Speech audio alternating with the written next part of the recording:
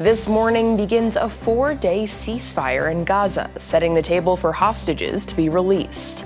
And if you're looking for a Black Friday deal, the U.S. Marshals might have something for you. The Morning Rundown starts now. From the Straight Arrow News Studio, bringing the stories that matter to you from across the United States and around the world. This is the Morning Rundown.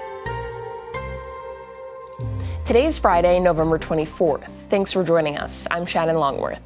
This morning marks the beginning of a 4-day ceasefire between Israeli and Hamas forces in Gaza following weeks of secret hostage negotiations. Beginning at 7 a.m. local time, the ceasefire is expected to last at least 4 days, giving Gaza residents a break from near constant bombardment and allowing aid into Gaza. During the pause in fighting, Hamas is expected to release 50 women and children who were taken captive during the October 7th terror attack on Israel, which killed 1,200 people. It's been reported that during the attack in October, Hamas took nearly 250 hostages. Hamas says that during the ceasefire, Israel will release 150 Palestinian prisoners. Also this morning, the ceasefire has allowed more aid into Gaza.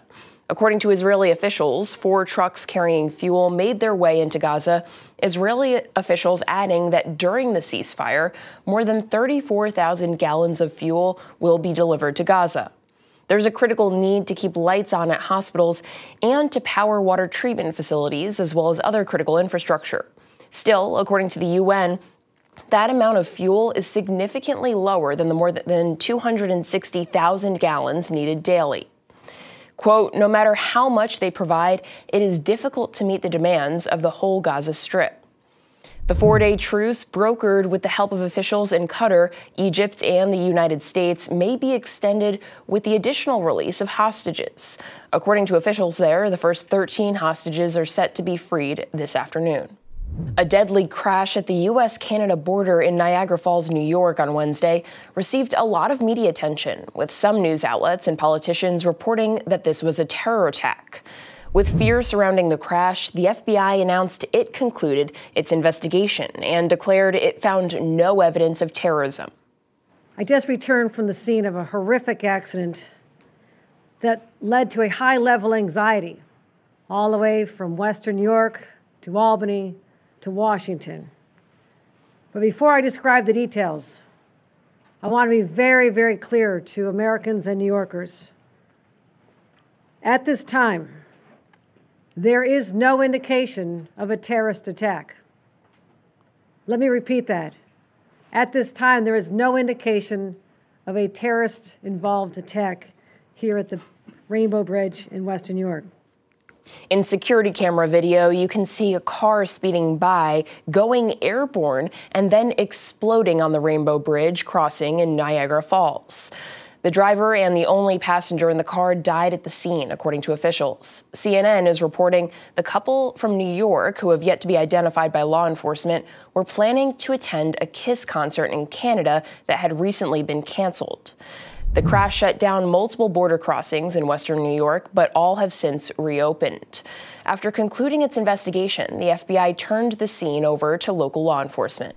New York City Mayor Eric Adams, who's at the center of an FBI investigation into his campaign finances, is now being accused of sexual assault.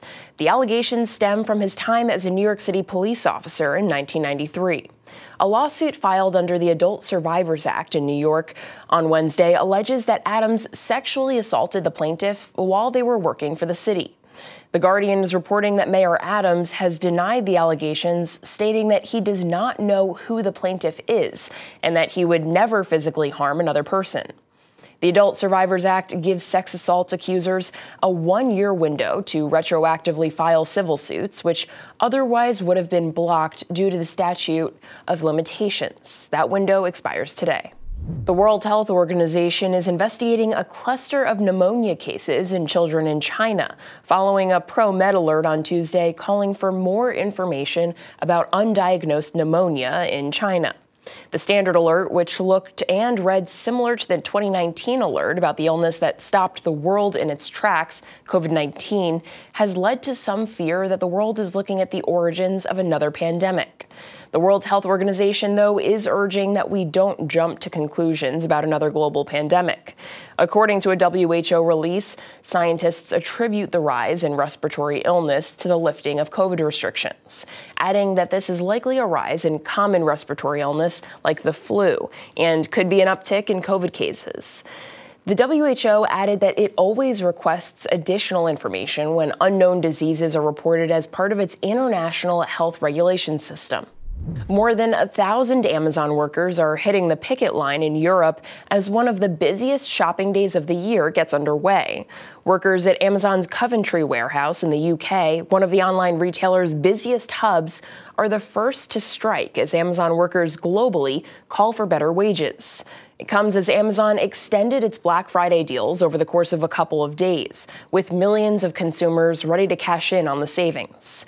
Workers in the U.S., Germany, and Italy are expected to walk off the job next, as some workers telling The Independent that working at Amazon is physically and mentally draining. Reuters is reporting that an Amazon spokesperson said that the strike will not cause any disruption in Black Friday operations. Finally, this morning, Black Friday is all about shopping. Well, how about a trip to the auction block? From Hermes bags to rare Pokemon cards, you never know what law enforcement may seize from criminals to auction off to the highest bidder. Each year, the U.S. Marshals Service gets tens of millions of dollars worth of wild goods. Bloomberg analyzed years of data, and our Simone Del Rosario has some of the most interesting and expensive scores on this week's 5 for Friday. Here are some of the sweetest rides on the auction block. An Irish sport horse named Cinda fetched $60K in 2020.